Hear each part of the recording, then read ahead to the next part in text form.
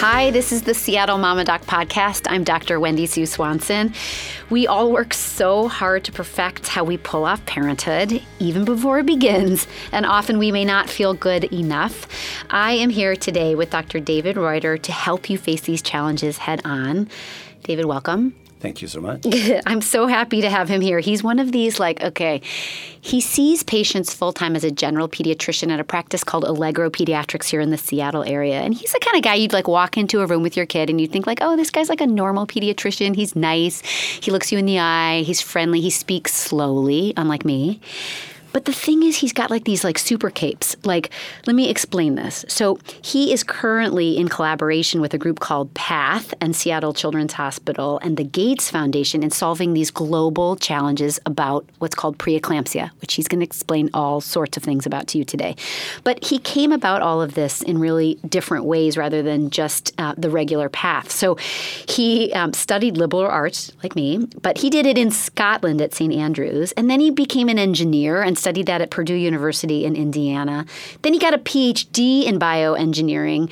And then he decided to study medicine. Then he did a startup company. He's done all this stuff. So he's like a normal dude when he walks in to take care of your kid. And he's a dad to two, and he's heartbroken because his kids are leaving and going off to college. So I'm just so excited that you are going to help us get information to women and girls and grandmas and grandfathers and parents everywhere. The goal here today is for you guys to understand that when you hear what he has to say, you have to send this to any pregnant woman that you know. Thank you, David, for being here. I appreciate the opportunity. So, and I have to tell you too, he's unending in his want to do this. He attacked me at a children's party, cornered me to make sure that we did this. So he really deeply cares about this, and I love that so much. So, okay, we're going to talk about elevated blood pressure in pregnancy. Perfect. So what is that, and why does it matter? Well, I think it matters because it's a big problem. I mean, there are 3 million children a year born prematurely because of pregnancy-induced high blood pressure.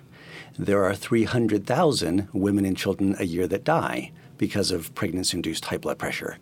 And it's interesting to me as an engineer that people previously haven't figured out what causes this problem. So when I finished my medical school and went into training, Pittsburgh Children's Hospital, I recognized that patients come in 2 buckets, those for whom we know what to do and those for whom we don't. And you never forget those families and children that you lose because of a disease that we don't have a good answer for. So I have worn this, dual hat. I've been living this dual career for 20 years. Let me care for patients in my clinic. There's nothing more rewarding than that. So beautiful. Yeah. But in parallel, if we can take some creativity and innovation and try to solve the unsolved problems, there's value in that. And pregnancy-induced high blood pressure is a huge problem. And prior work that I'd done in heart failure gave me some insights into what we think is the fundamental cause. And the more that we just explored it, it's like a puzzle. And when you delve into the scientific literature and see if you can find all the different puzzle pieces, people have done so much science that all I had to do was put those puzzle pieces together. And not only that, people already came up with some preliminary ways that we can predict and prevent this problem. And I'm like, man, this then is a communication campaign. Let's get the word out. Yeah, so here we are. So high blood pressure causes prematurity. Why? High blood pressure causes prematurity because the longer that a mom is hypertensive, the longer that she has high blood pressure, the more she's at risk. And therefore, people have to take the baby early through C-section, et cetera, just to be able to protect the life of the mom. And the sicker the mom is, the sicker the baby is. That's right. Yeah. So I just wanted that to be really clear, too, that the reason that when you go into your OB and you're they're always checking your blood pressure and they care when your feet get all swollen because they're wondering, you're peeing in that cup to kind of look at all these different indicators.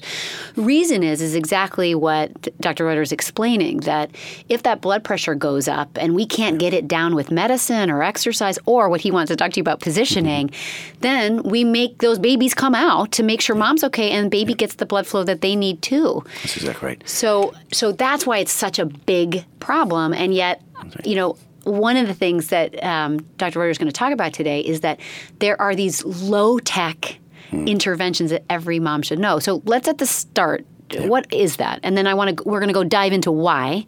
But what should, if they're only going to get 5 minutes into this podcast, what does every pregnant mom need to know about what they can do when they're pregnant to decrease the likelihood of having high blood pressure that causes their baby to be born early? Yeah.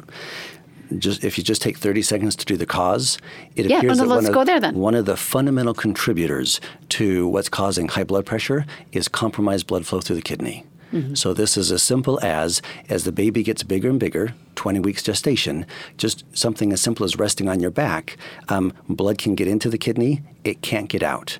And that simple fact is what's contributing to high blood pressure.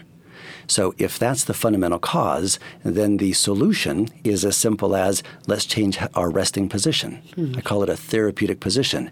And again, as we study this problem, what we recognize is that people have already done the science to show that if you do something as simple as rest on your side, either the left or the right, for at least 4, maybe 6 hours a day, we can prevent the vast majority of these babies from being born early. Ladies, do you hear this?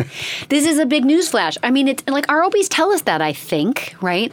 But I don't think they explain exactly why. I think we think about swollen feet, and I even used to think about it more like I always, was thinking about my inferior vena cava, which is this big, huge vein that drains your leg and the blood flow from there. I'm not wanting to rest there, so I got all swollen.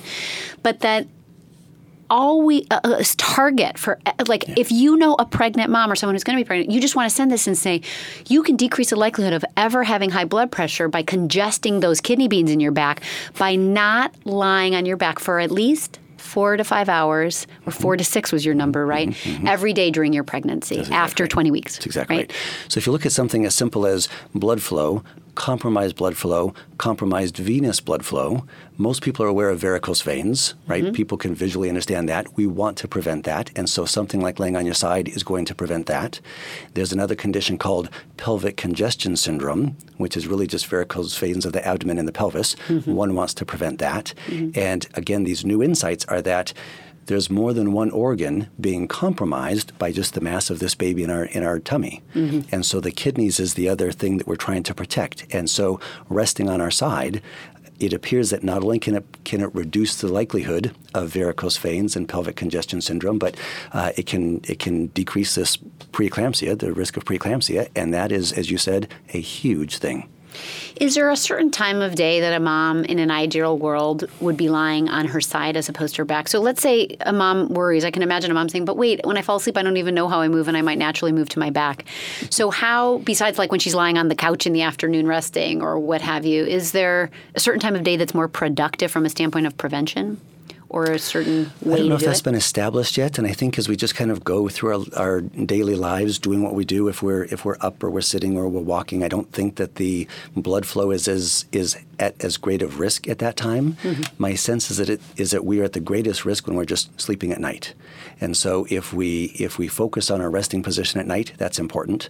It's interesting in my clinical practice at Allegro when I see moms, they're interviewing for a pediatrician and we chat a little bit, and I say, well, how are you resting? And almost always they'll say, oh, well, I fall asleep on my side. And then dad weighs in, well, yeah, but I find you on your back when you wake up.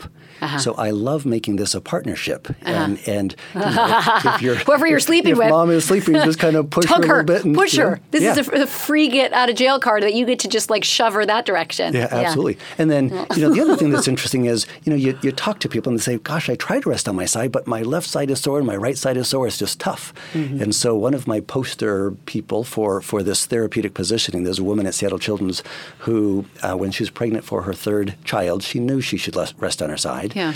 And she said, but David, she said, there was just one time somebody got me this pregnancy massage and I was tummy down, and she said, it was just the best hour of my entire pregnancy. And I thought to myself, man, from my vantage point scientifically, there's just nothing better that you could do than kind of tummy down. Uh-huh.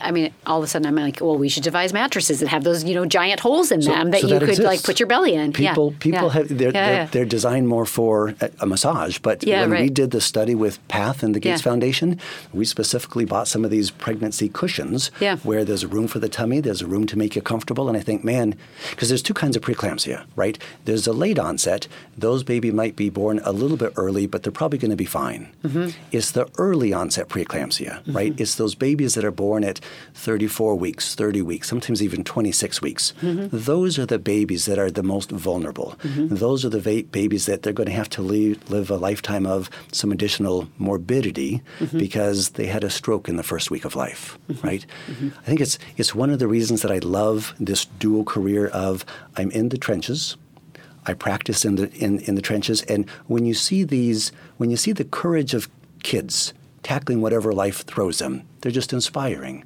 When you see the love of mothers saying, I just love you dearly and I'm going to go to any lengths to make your life as beautiful as can be, that's gorgeous. But if we could prevent that, with this very simple message of resting position matters, and my prediction is that kind of the more vulnerable a mom is, the more aggressive we need to be, the longer one has to stay in a therapeutic position. This Gates Challenge grant that we were just awarded, and I'm working with my alma mater, Purdue, our goal is to fine-tune and to refine and to improve this therapeutic strategy so that depending on how at risk you are, you can be longer or shorter in this resting position. We can be tummy down once a day. I mean, wouldn't that be a gorgeous prescription to get? Yeah. Go lie on your belly all day. Float in a pool for an hour. Yeah. Well, I love that you had highlighted in some of the tips that we'll get to that in Germany, they recommend swimming to pregnant moms because then you're tummy down because your baby's not pushing on those kidney beans behind it and letting gravity kind of congest the blood flow in that kidney and causing the pressure change. The simplicity is powerful. Let's talk a little bit about what are risk factors to women for preeclampsia. So who is the higher risk mom who needs to be even more specific, thinking I got to get 6 hours a day where I'm not, lying on my back? Yeah. Again, it all gets to the point of we think that the main problem is that this is a mass effect on the renal veins so blood can't get out of the kidneys. So anything that increases that increases your risk. So, for example, twins. If you have twins, it's twice the mass, you're more likely to get pregnant. There's a correlation between... You're more likely to get preeclampsia, you mean? Oh, I'm sorry. Yeah. Because you're already pregnant. Yeah. No. But so twins, and that's just a mass, right? You're just saying that's a gravity thing. You just got extra baby pushing on your back. You've got one extra baby that's contributing. Yeah. There's a correlation between obesity and preeclampsia. And I think the reason, same thing as the mechanism of obesity-related hypertension appears to be the same. I mean, this is much bigger than just pregnant women. But anyway, if you have increased body mass index and you're pregnant, those women are more vulnerable. First pregnancy is going to be more vulnerable for a variety of reasons. Another thing that's fascinating is... What is that? I don't get that. What is that? Why is a first pregnancy more vulnerable for increased blood flow? It's a little bit more complicated, but it has to do with the anatomy coming out of the left renal vein. Go back to family history is a risk factor. Yeah. So I was waiting for that one. That was the one I knew I could get right on the boards exam. Why do 90% of women not have this problem? Right. And the answer is that when blood comes out of the left kidney, 90% of women have an alternative vein where the blood can simply go up and around. 10% of women don't have that. And so the women that are vulnerable, they're vulnerable because of their anatomy. Now, it's not quite binary. There are some women where they have this alternative venous pathway. It's just really tiny. It's not big enough to protect them from the first pregnancy. But throughout the first pregnancy, when blood is being shunted through that little vein, it gets bigger, bigger. And so it's well known. If you have late onset preeclampsia, you're probably not going to have it the second pregnancy. If you have early onset preeclampsia, your anatomy is more vulnerable, then we need to be extra vigilant with you to take care of you. So, again, one of the things that we're trying to do with this Gates Challenge grant is to risk stratify women so that we can match up this therapeutic positioning with how vulnerable they are. Yeah, I love that. So what we as listeners to you and all this work that you've done kind of looking globally and looking at the pathophysiology of blood flow congestion in the kidney that causes an increase in pressure is our call to action, right, is to say, okay, pregnancy is a vulnerable time for prematurity at anything. We know things like, smoking during pregnancy increases the risk. We even know poverty increases the risk of prematurity, right? And now we're saying, okay, just how you spend your day is, if we can get the word out. So we want all moms to know that they can talk with their OBs or their pediatricians that when they're pregnant, they want as much kind of tummy down time as they can, particularly after 20 weeks, just because of the weight of the baby weight of the baby. It's interesting. The woman who helps care for my children when I'm at work is about 20 weeks pregnant, and she was saying she'd just gotten her anatomy scan. So that's the marker of 20 weeks for most moms, right? Is they go and get their big ultrasound right around 20 weeks. So after that, if they get that big look at their baby, but she said they think he's about 10 ounces. So when that baby and the placenta and the fluid around it, right, is only not even probably around a pound, right? Is that's when that anatomy already starts to really shift. Affecting flow. Yeah. What else can we do besides nighttime sleep and positioning with pillows and getting to the side? And is the right side better or the left side better? I mean, it's interesting because of the IVC. I would have had a bias on that, but am I wrong? Does it matter? I don't think it matters. I think most OBs say rest on your left-hand side so that you don't obstruct flow up that big inferior vena cava. Yeah. But the reality is, if that's going to be a problem, you're going to be lightheaded within seconds or minutes. And so I think resting on your back, of course, we don't want to do that. Right. But I've talked to enough pregnant women that half rest on the right side, half rest on the left side. Neither of them are short of breath, suggesting that blood isn't getting back up to the heart. I see. And so I think that either side is going to be fine. The science, when you look at the science, the clinical trial that I refer to, they had people rest on the left-hand side. So the data and the evidence is there, but just kind of logic tells us either side is going to be fine. Is there... So when we talk about varicosities, which I think women care about because they don't want to be left with tortuous veins in their legs and things, is that side sleeping, does that decrease the likelihood of varicose veins? Like, can we come at this from a vanity standpoint too? No, I mean it. Like, as a strategy of you should tell everybody that if they lie on their left side, they're less likely to have varicosities. Is that true or no? Well, yeah. I mean, varicose veins, my understanding of them is that it is related to obstructed blood flow up from the legs. And so anything that we do to decrease the obstruction to flow is going to help. Yeah. It's that, or as you say, things that we do during the day. You're watching TV at night, you're reading a book, having your legs up instead of down, there's going to be less pressure in the legs, and so you're not going to get as much swelling in the veins. Absolutely. And then one last question before we conclude. If a mom already has elevated blood pressure, so let's say she's been at her OB or her midwife, and she's 26 weeks pregnant, and she's found out that she's on high blood pressure. Often, moms will, if it's really high, moms will sometimes even go on medication, but will go to bed rest, right? Is there a reversal that's possible, or once the kidney been congested in that pregnancy, is it non-reversal from this position change? Or so is this just a prevention strategy, or is this a therapeutic strategy too? I think the question is, can you reverse it or can you stabilize it? Half the women that develop pregnancy-induced high blood pressure, they know they don't go on to get the more severe form of preeclampsia. It's just pregnancy-induced high blood pressure without everything else. Yep. That's good. And I think the way you can do that is, if you're at risk, if you've already been diagnosed with this high blood pressure, resting in this therapeutic position on your side, it's likely that that's going to be able to prevent you from going for this more simple, straightforward thing, just high blood pressure, to preeclampsia, which is much more risky. Do you think that OBs know? I mean, do OBs talk about this in the way that you understand they should? Because it seems like this is a campaign for moms, but it's also for OBs and midwives, right? It's fascinating. And again, I love the opportunity of communicating and educating, getting people to think differently about a problem. To date, so much of the focus has been on the placenta. That's been the thinking for years and generations. And yet, as I have had a dialogue with some OB groups here locally, Overlake Hospital, Evergreen Hospital, et cetera, I had the entire OB team, and I just kind of went through the detailed science with them. They said things like, David, this is just so straightforward. This is obvious. Why have we never thought about this? Right. And that's fascinating, right?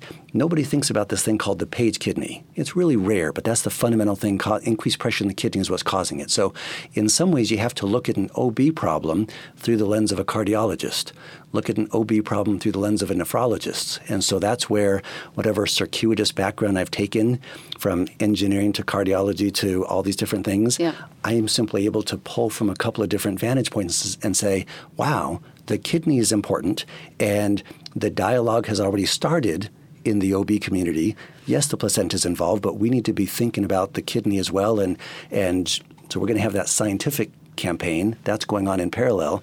But again, this grassroots, let's share with the women that we love.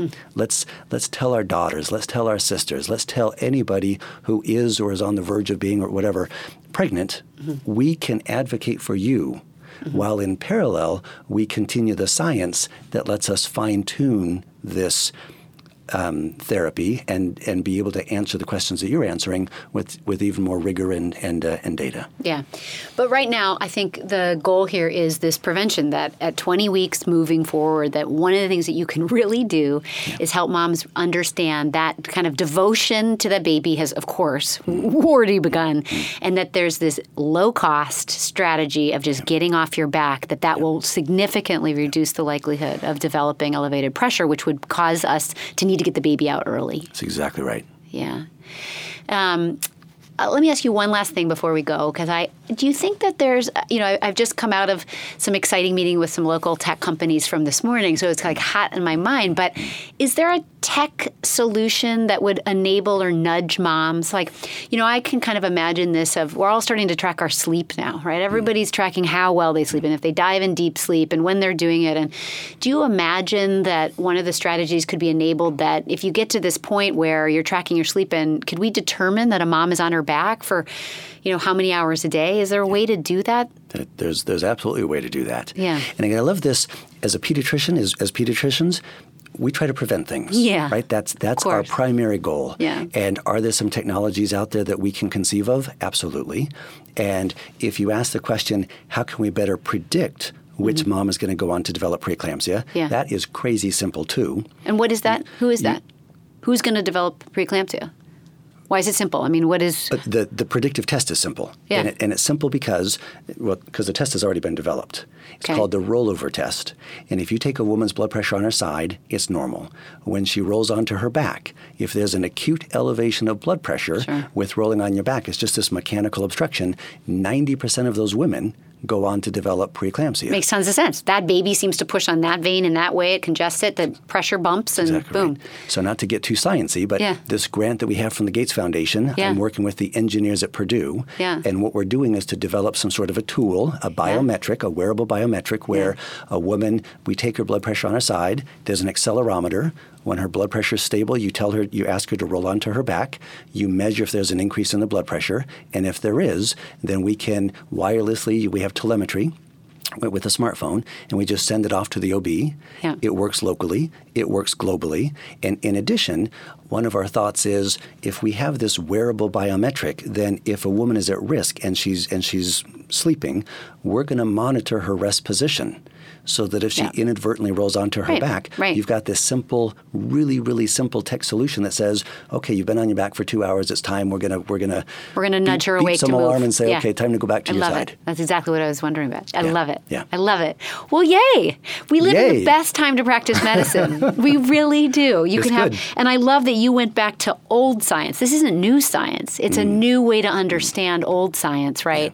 And discover it. So, all you people out there, you tell anyone you know, and I'm going home today when my very sweet nanny, who is taking care of my children while I'm at work right now, I will go home and look at that belly, and I'm going to explain this to her, and I will come back to you with more questions as I learn from her. But we also are going to live in this time where I bet you're going to help moms even nudge them back to the positions that they want. So you could go to sleep and rest easy knowing that when you roll over in your sleep on your back, at a certain point when it becomes riskier, something will let you know that. That's exactly right. And it might not just be your partner like shoving you. It might be something even a little bit more delicate. Something more gentle. Something more gentle. Okay, tell everyone you know about this information. We'll put content up on Seattle Mama Doc blog. And then I'm going to have Dr. Reuter back again, too, and we'll talk much more. But thank you so much for explaining preeclampsia and pregnancy. It's been great. Thank you so much. Yeah. The reality is, even before it formally begins, parenting is a high-stakes job. But the good news is, together, we've got this. Thanks for listening. The Seattle Mama Doc podcast episodes air every single week. I'm always interested in hearing what you have to say, what was helpful, and what you want to learn more about. Reach out to me on Twitter at Seattle Mama Doc, on my Facebook, Seattle Mama Doc, or at seattlemamadoc.com. Tell me what you want to learn, tell me if you want to join me, and point me to experts you'd love to learn more from.